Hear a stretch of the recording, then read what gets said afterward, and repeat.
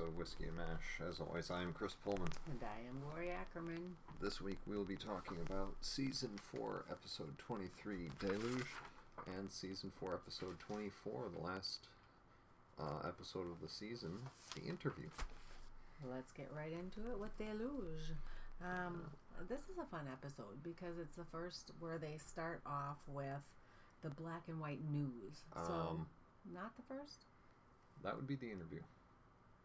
Well, this does start, though, with the black and white interview. Oh, you're talking about the news? Yeah, the news clips. Okay, yeah. Yeah, throughout this episode, it's a fun episode because throughout this episode, as they're very busy at MASH, they break in with news clips of what's happening during what's happening at home on the news during the day. So you'll see some, dance competitions. You'll see regular news. They begin with a black and white expressing admiration for the soldiers in Korea.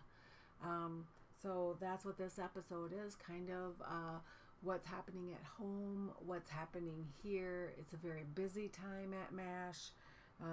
Lot of casualties, not so much downtime, and basically that's the gist of what this episode is about. Sure. So now we can get into the specifics. Yeah. I know you were playing with Ryan a lot during this one. Yeah, it was. But I took down fairly copious notes of those news clippings, and actually just something to note, in the MASH wiki, fun facts, although the intersplicing of news footage seems masterfully done, it's actually an afterthought. When the final cut had been done, Larry Gelbart and Reynolds, can't remember his name, and Reynolds, Gelbart and Reynolds, found the episode was too short. It was not practical to shoot original material. Yeah, and so stock news footage was purchased and spliced in. Oh my gosh, I would have never guessed. Right? Because, like you say, it was very well done. I thought Yeah. I thought it was really interesting because that gave what was going on a lot of context. It also refixes the timeline, which I'll bring up later.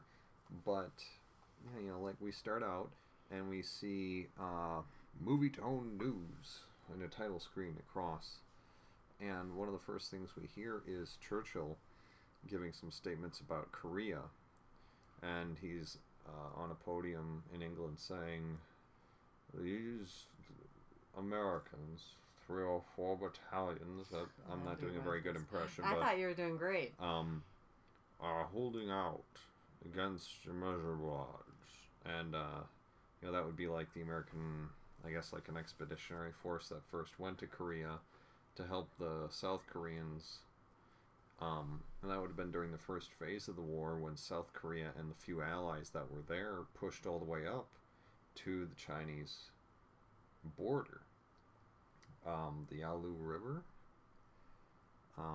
They also have a clip in that same sort of, at that same time in the episode, about Wonsan Harbor, where it's from naval ships launching a bunch of rockets at night, and it was very interesting. It almost looked like fake footage, but I'm sure it was real. I'm sure it was real. Where, like these, you just see sparks and then you see something take off from the ship. It just looks so weird. See, and it surprises me that you say that this was put in as an afterthought, because they did this whole dance segment that almost went, like, it showed dancers back home, and they were doing, like, first the, kind of slower dances, and then into more of the Charleston-y type dances, and it was showing back in MASH how... Like, at first it was a slower type of operations. They're in the operating room. And then it did this jazz thing where they were outside and they were doing triage. And they were moving on, like, that same type of dance. And it showed the dance music, how it was at home, and then showed how they were doing almost that same dance through the art of surgery. Mm-hmm. Yeah. And so to me, as an afterthought, wow, that was really cool that they could splice that to show. I think they picked really good. There was real clips. artistry there. Yeah. No, definitely whoever cut it together did a really good job of picking out clips to put in. Either that or they got very lucky with the ones that they got. They did, because that whole dance series to me just touched me and showed the music. And first, you'll have to watch, because to show the dance, and it showed how they were dancing at home, and then showed the dance of surgery. So like we sat through the triage or through the actual surgeons in surgery, and it really went well together. You know, yeah. And again, you know, a lot of these clips really do give you historical background on where we're supposed to be in time. So you look at the historical, and I look at the feelings parts. But no, both are important, because, like you say, they did do a really great contraposition of these, and they even sped up some of the dance clips, because it was getting frantic at MASH, and so it really... So and they went into that type of dance that would be a frantic dance. And, you know, then you're seeing Hawkeye just jump between people as he's doing triage, and it was great. It was really well done. I could watch a whole hour of just that. I could have. And this is another one of those episodes where, you know, it was just a normal length episode, but it felt like it was a lot longer just because of how much they managed to put into this episode. And it was interesting. It kept your attention, or kept mine at least. Right. But it felt like a lot more. It felt like an hour episode, and it really wasn't. But because you went left, not because it felt long, because you left with so much information. Yeah, you know, like in another one of the clips, we see Truman during a stop on a 16-state whistle-stop trip. Well, okay, so we know that Truman is still president, which is actually a timeline fix. Oh. Because at a point in the past, they're talking about President-elect Eisenhower, I think. But this is farther away. But this is Truman, so we're before. We see a clip of, I believe it was Senator Joe Brown, asking for blood donations, which I thought was really cool. Yeah, me too. Because it still applies today. Blood and plasma means life itself. Yeah, that's what he said. And I thought, you know what? I'm almost seeing these same commercials now. We see a clip where it was about the French fighting the Reds in Vietnam, which would have been happening. The French fought in Vietnam for years before the Americans got involved. And in fact, it wasn't until... I didn't realize that. Yeah, they got... That early even? I think so. Okay. It wasn't until they got surrounded and basically massacred at this one place that we ended up getting involved. They were calling for us to drop nukes on the Viet Cong, the North Vietnamese. And we said no, because we understood what dropping nukes was like at that point. And they were cut off and surrounded, and we just weren't willing to do it. But yeah, they were involved pretty early, because Vietnam was a French colony at the time. See how much you learn on this great show? Yeah. In not a movie tone clip, but during one of the OR sessions, we hear the PA speaker come on and say that the Chinese have now attacked. Oh yeah. With 33 divisions, that's 300,000 men, and we're facing an entirely new war. Just as a point, since we're kind of there in my notes, that happened. Okay, so remember that before this episode, we were kind of looking at being in fall 1952. Well, the Chinese entered the war November 25th to 26th, 1950. Oh, okay. So we went back in time. We've reset the timeline a little bit. Yeah. Which needs to be. Mm-hmm. And but you know, again, this still fits with this episode because, like, Churchill was saying that okay. No, that's okay. Okay. You know, Churchill was saying that these few thousand American men were holding off the Red Tide. Well, they would have helped the People's Republic of Korea push to the Chinese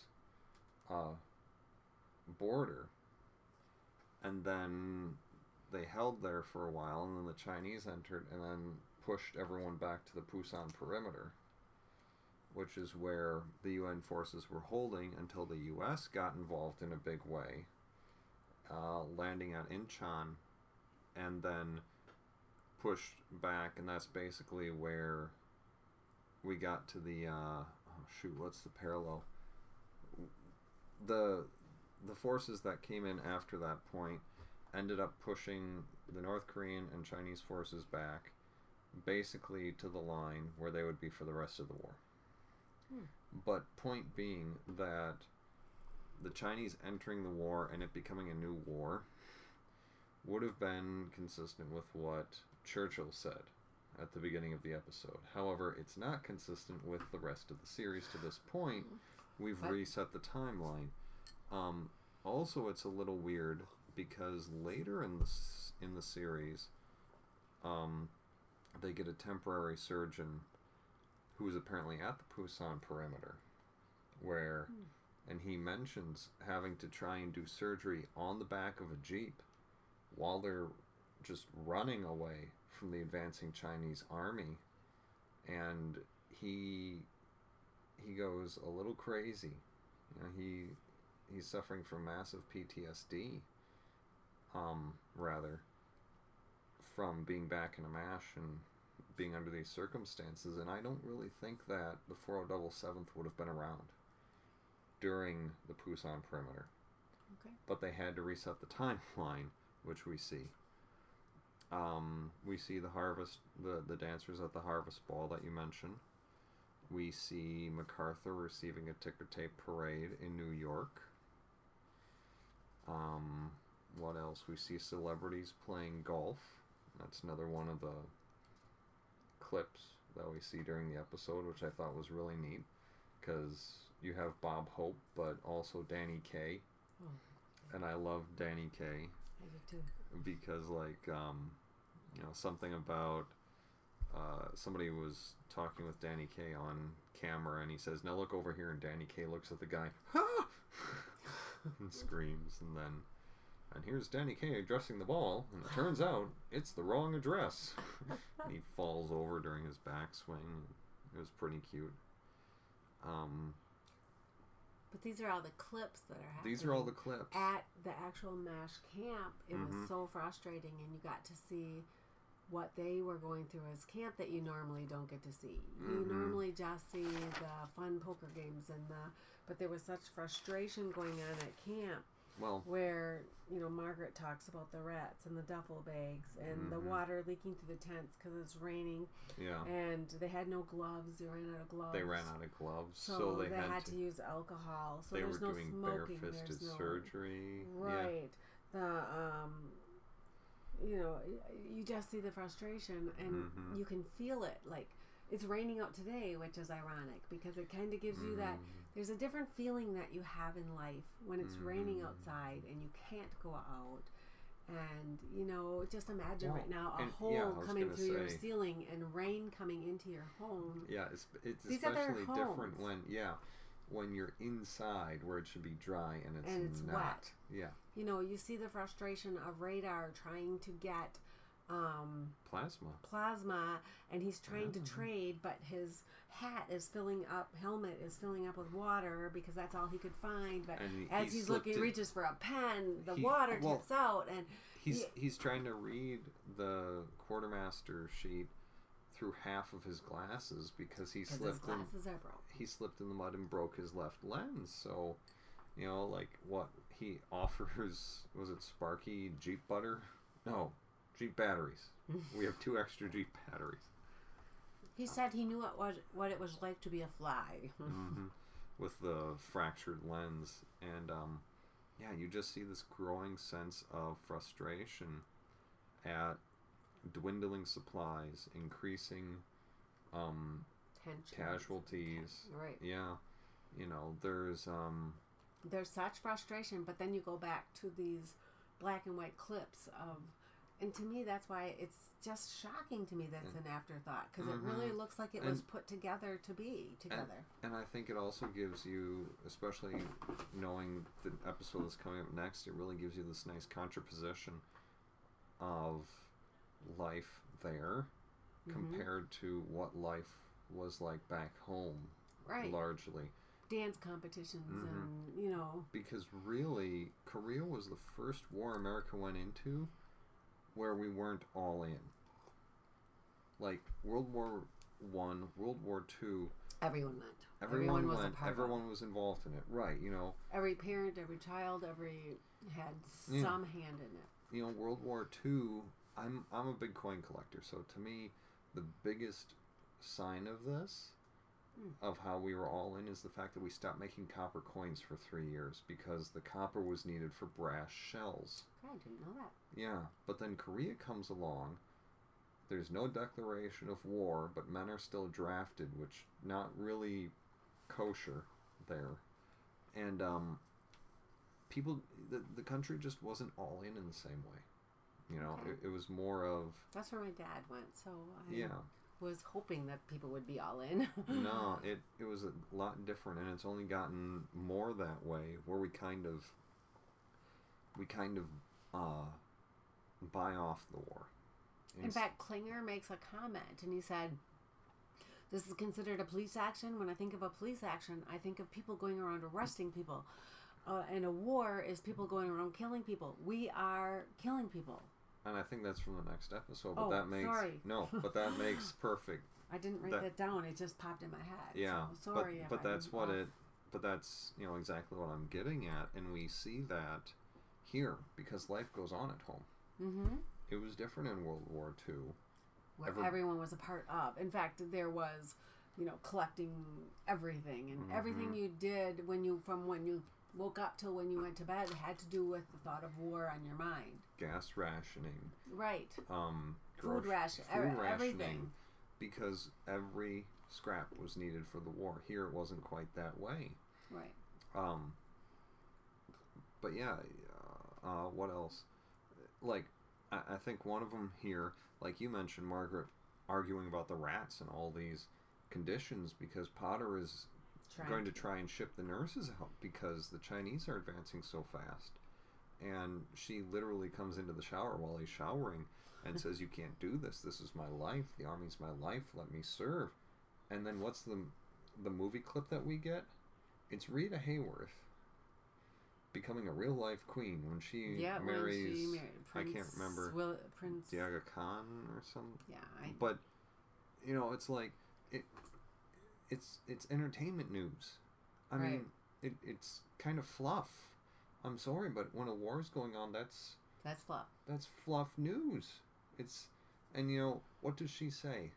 You know, honestly, the first thing I'm going to do in New York is get a hot dog. And then you go back to OR and alcohol scrub surgery. Because they're out of gloves and don't have what they need to actually do a decent surgery. And then as Hawkeye is getting the alcohol poured on his hands to sterilize him, then water starts dripping through the OR roof and splashes him in the eye. It's like, wow. It's like I said, you can just feel the frustration. Yeah. But yeah, you're seeing things continue to go on happy at home. Mm-hmm. Yeah. Like, not to really bring people down, but think of Iran. You know, we didn't even know there was really a war going on here. Iraq. Well, we did both. So we sent, you know, drones to do all our work. There wasn't in even Afghanistan people involved. and Iraq. Right. We still had troops on the ground, but a lot of contractors. But But different. we didn't feel it here. No, we didn't feel it here. And that was to my point, war has changed. Right. From World War II, war has changed. It's getting worse. It's getting less personal. Right. And it shouldn't be. It's very personal. The whole point of Congress declaring war was it was supposed to be difficult. It was supposed to hurt. Right. Because it was supposed to be the natural break on this massive military machine gearing up. It was supposed to keep us from going to war so readily, and that's kind of disappeared. Right. That's what I was trying to say. Yes. Yeah. Thank you. But okay, not to bring away from MASH though. Let's get back into where we are. Sorry. It was a really great episode, and how it just kept going back and forth and showing that difference between war and life at home. Because again, you see celebrity golf outings, and you see the dance competition and fluff entertainment pieces, and wow. Here you see no gloves and rats in the duffel bags. Yeah. And what are some other parts here that I took down that I thought really showed some of what these doctors had to deal with?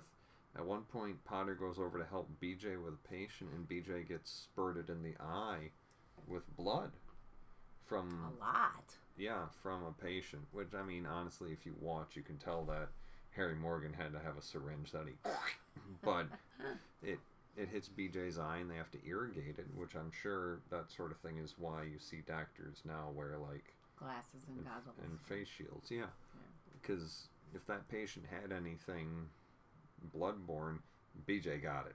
Right.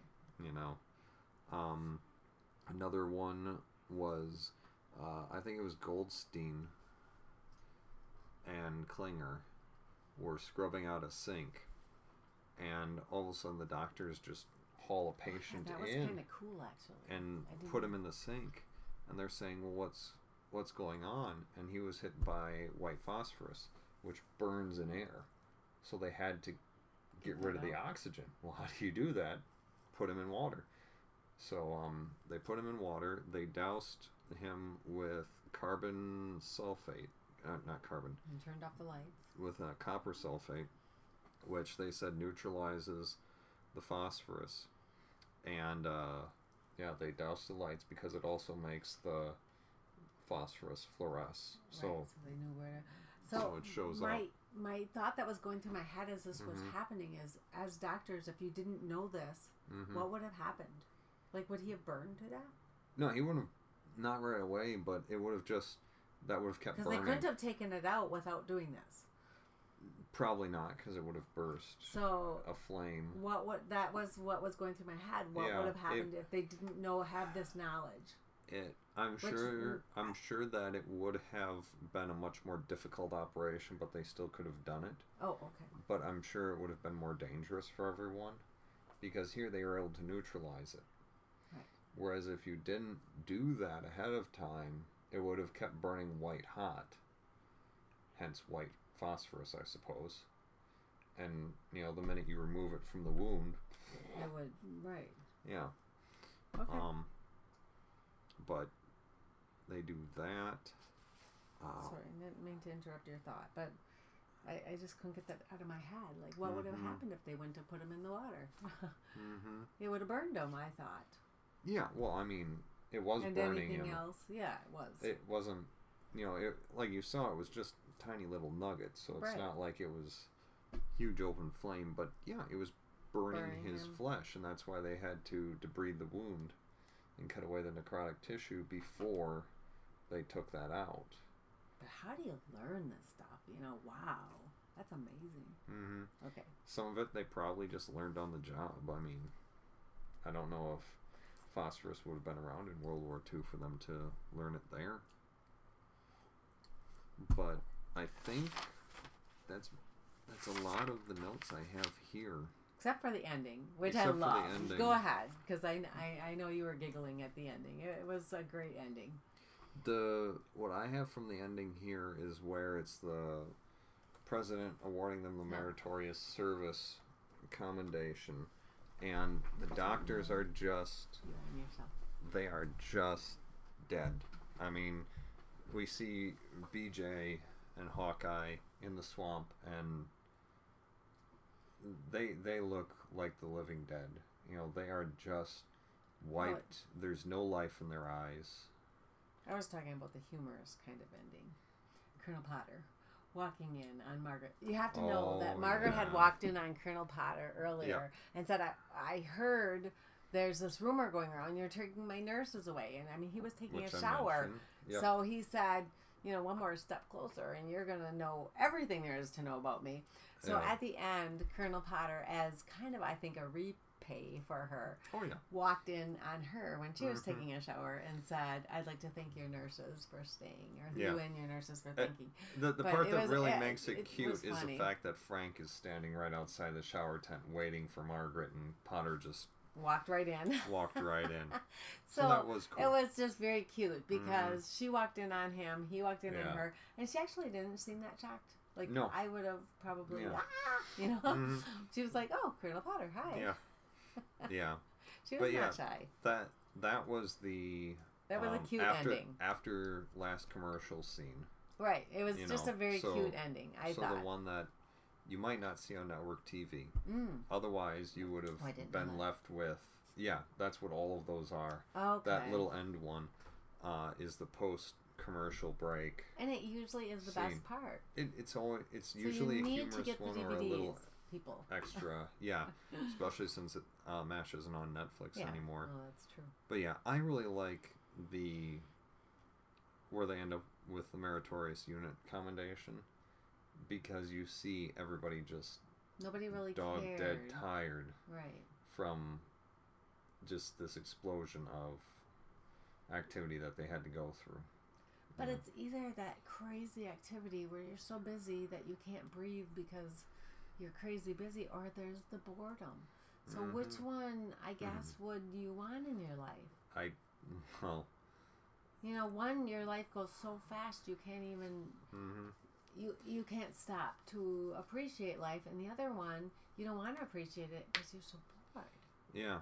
And I mean, because there's a limited amount of reading materials. There's a limited amount of anything that you can have that gives enjoyment. Yeah. Well, I think that would have been a really hard thing to deal with, because, like you say, you have long stretches of boredom punctuated by moments of sheer terror, which is how I've heard war described in general, and I think as a doctor you would see that too. It's just you know, and they mentioned that in the next episode.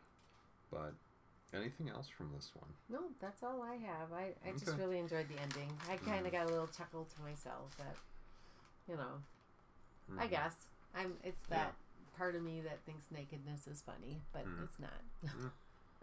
So we covered everything from the fun facts from the MASH wiki, so I'm not gonna say anything more about that. Guest stars, recurring cast: William Christopher, of course, is Father Mulcahy, because he doesn't come on full time until season 5. Carrie Salem as the youngster. Anthony Palmer as the sergeant. Lois Foraker as Nurse Abel. Albert Hall as Corporal. Where is Albert Hall? He is billed as Corporal but doesn't show up anywhere. Tom Maybe Rubin, he was helping clean the sink. That looked like Roy Goldstein. Oh, okay. Tom Rubin is Private First Class, and Lynn Mary Stewart as Merce Plummer. This episode was production code G516, written by Larry Gelbart and Simon Mutner, and director was William Jurgensen. Original air date was February 17, 1976.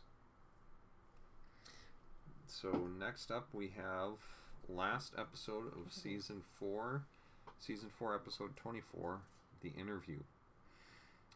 Basically, it's a black and white episode. It's this war correspondent, Cleet Roberts, interviewing the main cast of the 4077th, with the notable exception that Margaret isn't in this episode, because, as we mentioned, she had been released to go and do a Broadway musical, or a Broadway play.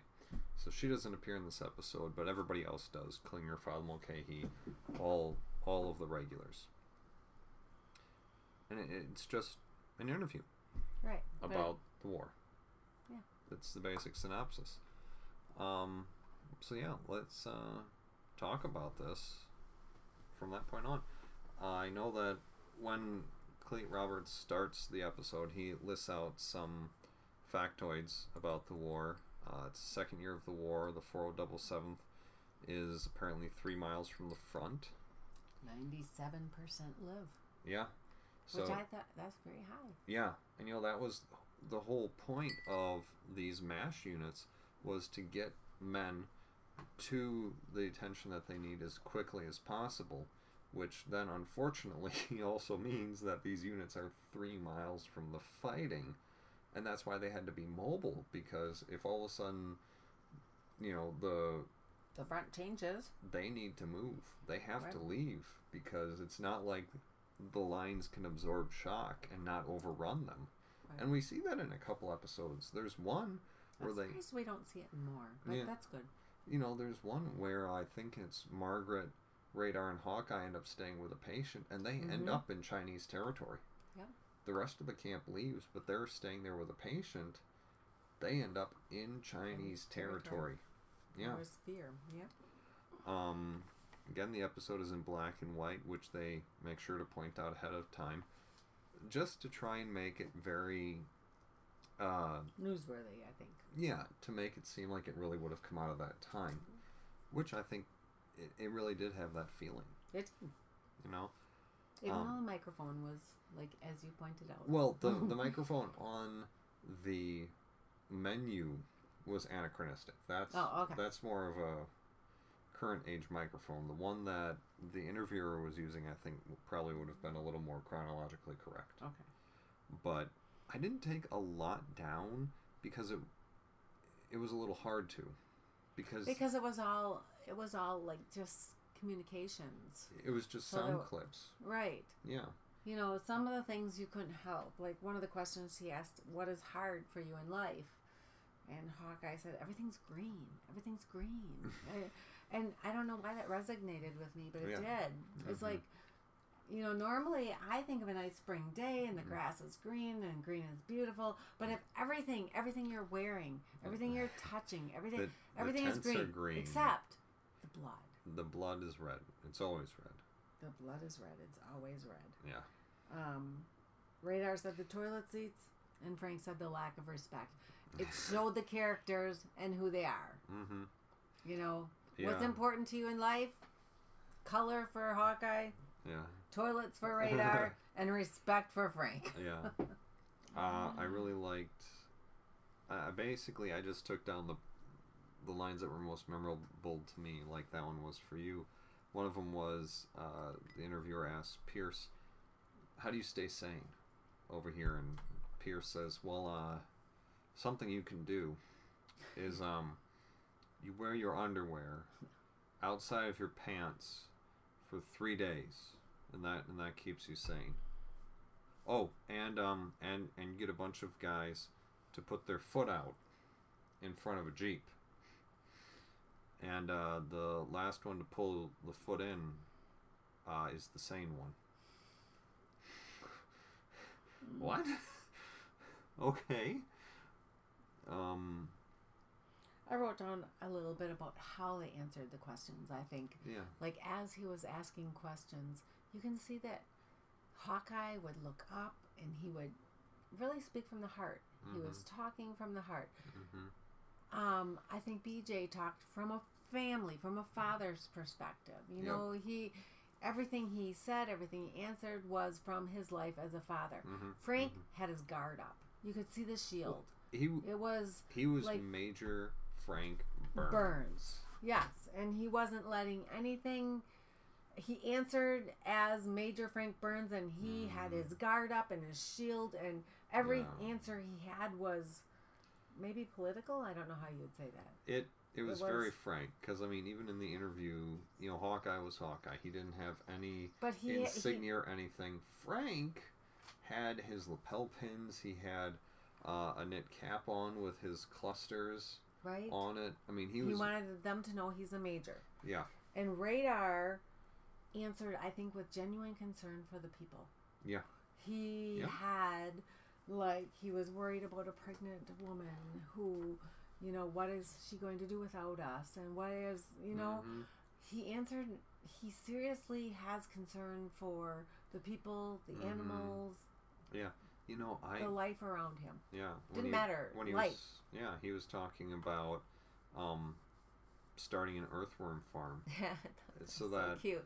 So that he could... I didn't get it, but okay. So that he could give the earthworms to the local farmers, because earthworms help them aerate the soil and help crops grow better. And, you know, he said they can use whatever help they can get.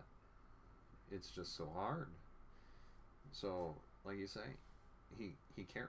He cared. He cared about the people. And Colonel Potter, my last one that I wrote down, answered with, you can see that he's at the end of his career.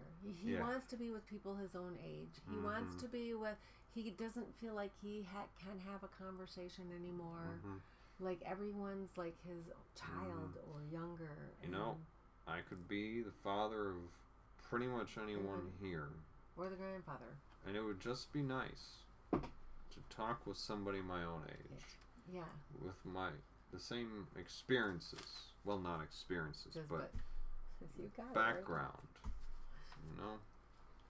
And you know, I'm getting to that age, you know, so I understand. You know, sometimes you just need people of your own age. Yeah, somebody with your own generation who would understand some of these things. Yeah.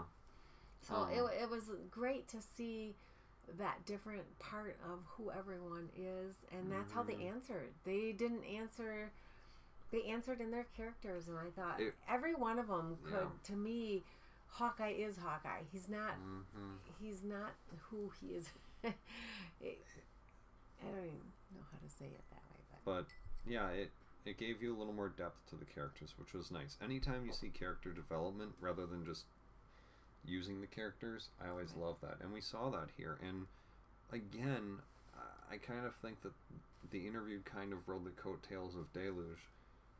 In terms of, which is funny that they last minute did it. Just continuing, really showing what Ward was like for these surgeons in a respect, because like Pierce and BJ at one point they echo each other, and they say that you become numb to patients.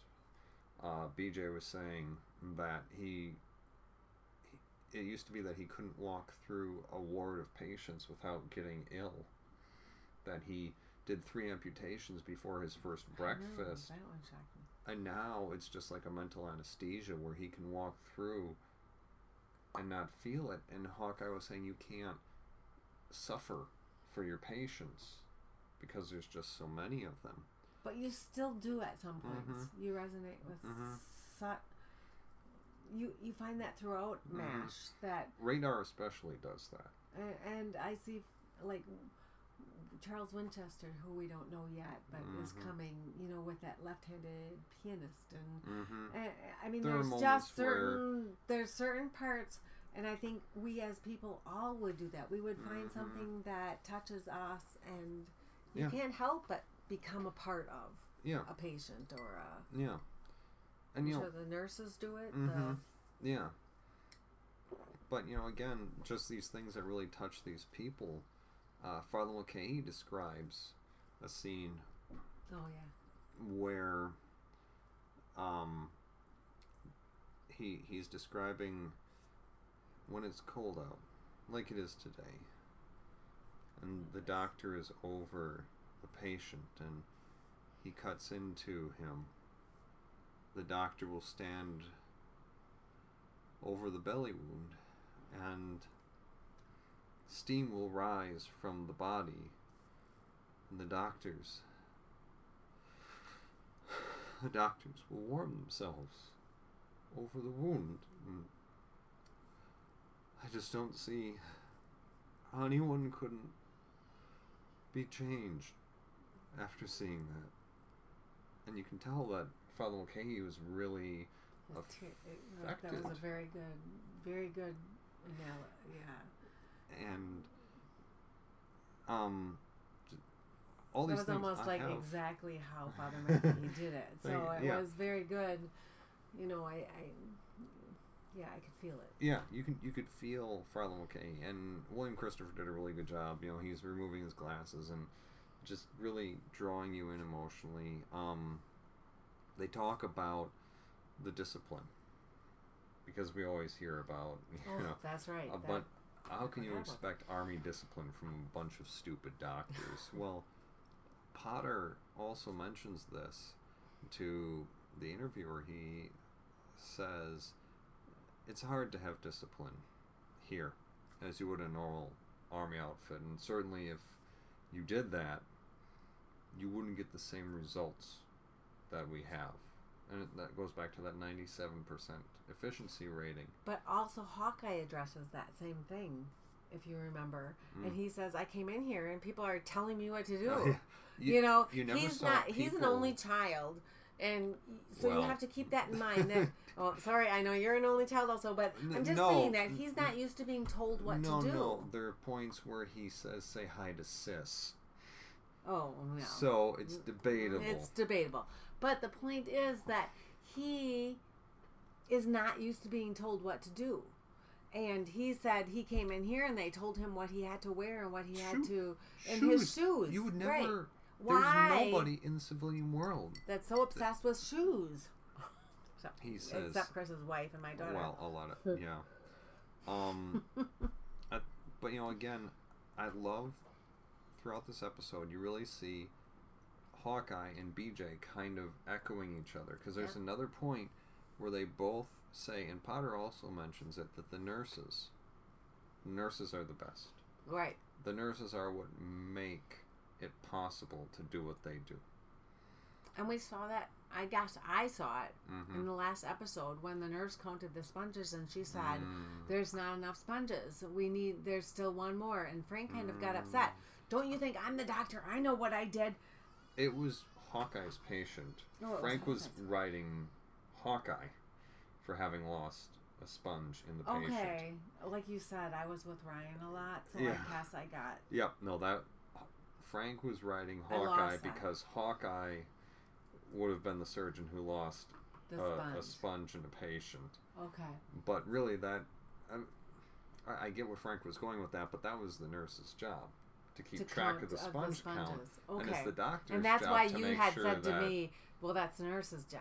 It's the nurse's job to keep count of the sponges. Sorry. And that's why, you know, she had to say to Hawkeye, we're one short, we can't close yet. Right. And so then he had to start poking around in the belly until they found it. The sponge. Because, people do end up, and Potter mentions about that, I think at one point. That's like huge. In that episode. I'd hate to be a nurse. Yeah, that was in the Deluge. But Potter mentions it's amazing what people get in them. And people have left OR with like retractors in them. I don't know how you end up with like an 8-inch retractor in you, because doctors and nurses both should see a huge stick of metal in your abdomen, but people have done that. But I could see a sponge, like, couldn't you pick out two and think you were picking out one? But that's where you have to pull them apart and make sure. And you look at it, it was blood soaked, so it would be kind of easy. So it would be very easy to do that. But, you know, that is, it could fester and... Yeah, it could be cause very a massive dangerous. infection. But but back to this. Okay, sorry. I'm trying to keep us on track. I'm sorry. Good job. Because I have notes and I want to get to them. Yes, I'm done with mine. So. I think another interesting part that Clete Roberts brings up as the interviewer, that he brings out of Hawkeye, Hawkeye says that he used to love Hemingway, but now he doesn't understand. He doesn't understand how anyone could romanticize war, how anyone could want to go. Because keep in mind that Hemingway was an ambulance driver, volunteer. He was an American. He was a volunteer ambulance driver before World War II. He went over and volunteered to be an ambulance driver in the war zone.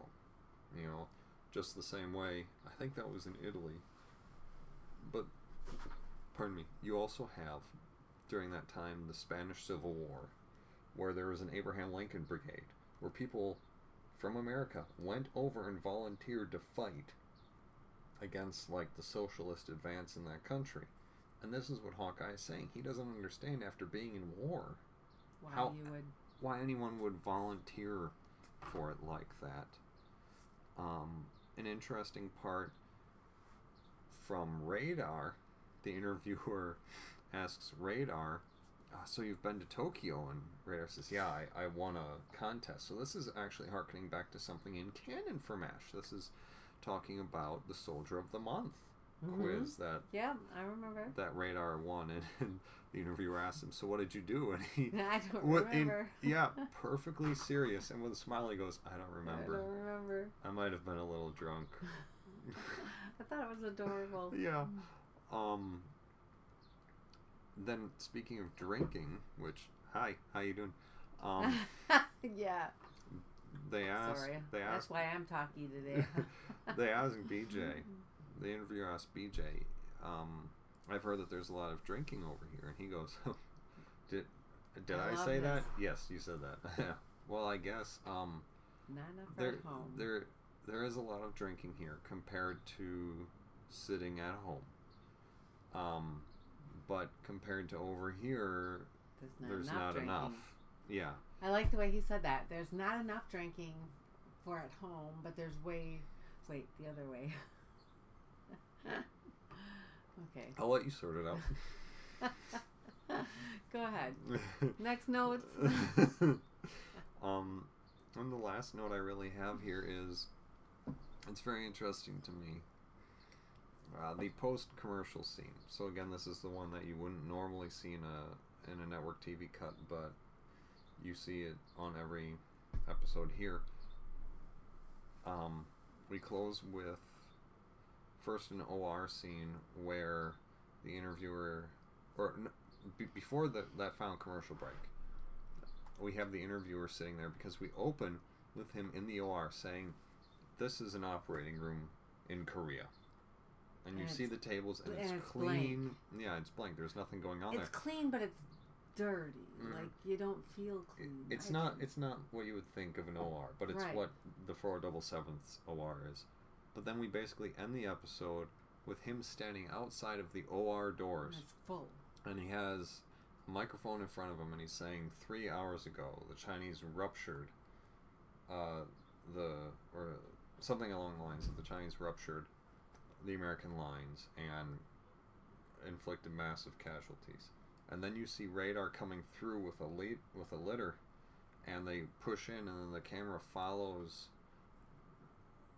that patient in onto a table, and you see the 4 doctors working and all the bustle going on around them, and it's crazy. You still hear the interviewer saying these doctors are doing their best in very trying conditions in a place that they would rather not be. And it's the message we're kind of left with, which is a very nice bookend to the episode, of starting in OR where it's very calm and pristine, and then ending where it's very hustle bustle, crazy. And then the post commercial scene is this montage of shots from other episodes, because why not? we don't have to pay them for those again.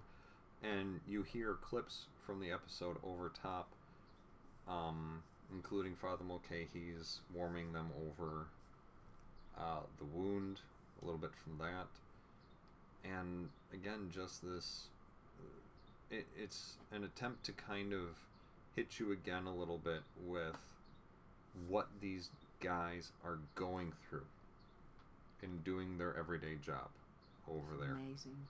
And it's a freeze frame on the last shot, and I actually think, I think that if they freeze framed pre-commercial and then didn't have that post-commercial, it actually would have been a little stronger. And I also think it would have been better if we didn't have music during the credits, which we do on 1 or 2 occasions. That said, going to the MASH wiki now, this is arguably, the interview is arguably one of the fan favorite episodes. Really? In the whole series. Yeah. Arguably the show's finest season. One of the best episodes. And I would agree with that in just, especially after reading some of this, what they have here. Like, let's see here. I'm trying to read quickly. According to Gelbart, some portions of the script were written while others were deliberately left to be improvised by the cast. Apparently, Clete Roberts sprang the questions on the cast, and they made up the lines either during rehearsal or even during actual filming. This was the only time this approach was taken during the series. So some of those responses you got, this is how the character would react. Yeah, that was genuine, and so I can definitely see that. I can see that, especially from Hawkeye. Yeah, no, I definitely. Except Alan Alda, William I'm Christopher. wondering if Frank would have, like, if he had the lines written for him, would have been a little bit less stiff.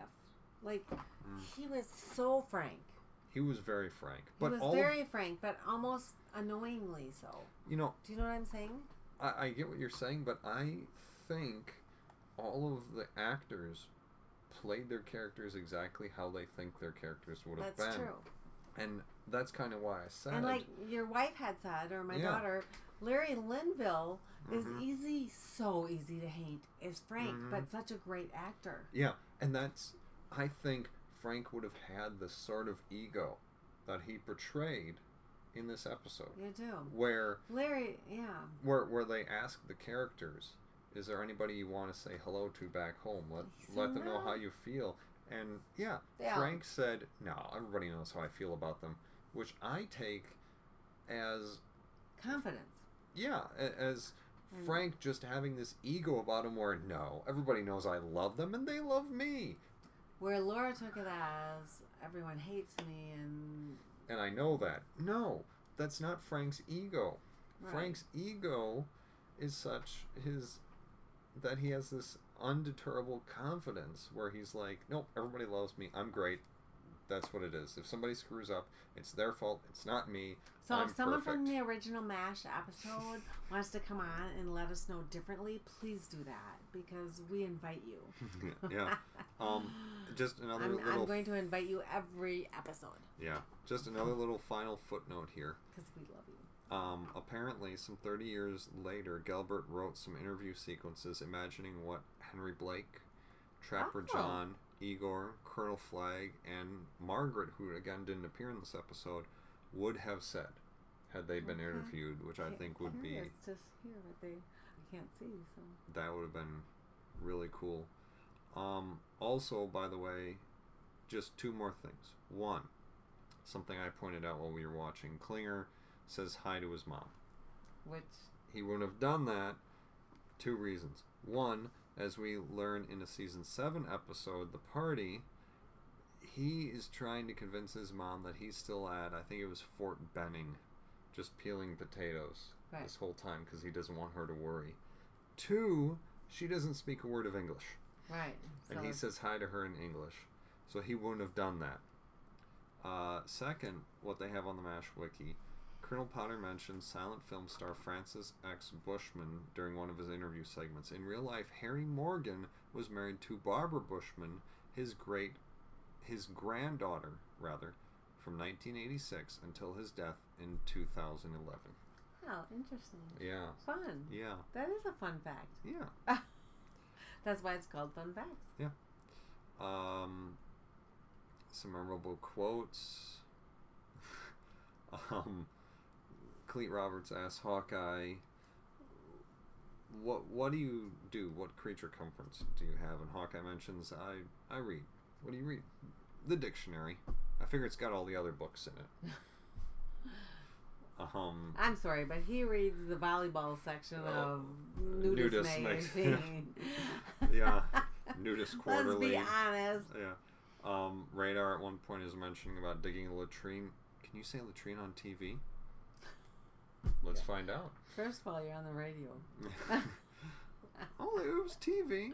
Oh, was it? Okay. Yeah, that's why they have the TV camera. Oh, that's right. And Klinger is saying hello is so thrilled. Yeah. Look at me, I'm a movie star. About what they think of the nurses. Klinger makes a comment. They give back life. Can you do any better? Oh, and here's the... So does plasma, so everyone give... Okay, sorry. We needed to do a little commercial. What? Plasma. And blood. Well, that was from the last episode. I know, but I'm just saying it gives life, so same as the nurses. So give thing you can. Sure. Okay. I think you're cut off. So, guest recurring cast, William Christopher, again, because he's still not credited as main cast, he will be next season, but he's not yet, so he's a recurring cast member. So explain that to us. And Cleet Roberts as the interviewer. He does a great job, because he comes on later, too. He does a fantastic job. He does another interview. And now this episode in the MASH wiki, it says it's the only one done exclusively in black and white, and I think the next time he comes on they use color in between his interview segments. But he does come on again. I love that episode too. I've got to say, I don't think they would hit my top 10 list, but they are definitely on my must-watch list. Right, exactly. You know, but I think they're all on my must-watch list. Well, because you need to see everyone to know everyone. Sure. Production code on this was G525. The original air date was February 24th, 1976. So that's it for this week. A pair of really good episodes. If, let us know what you think of these episodes, because... And let us know what you think of us. Yeah. What do you want us to add? What do you want us to take away? Yeah. Join us. Yeah.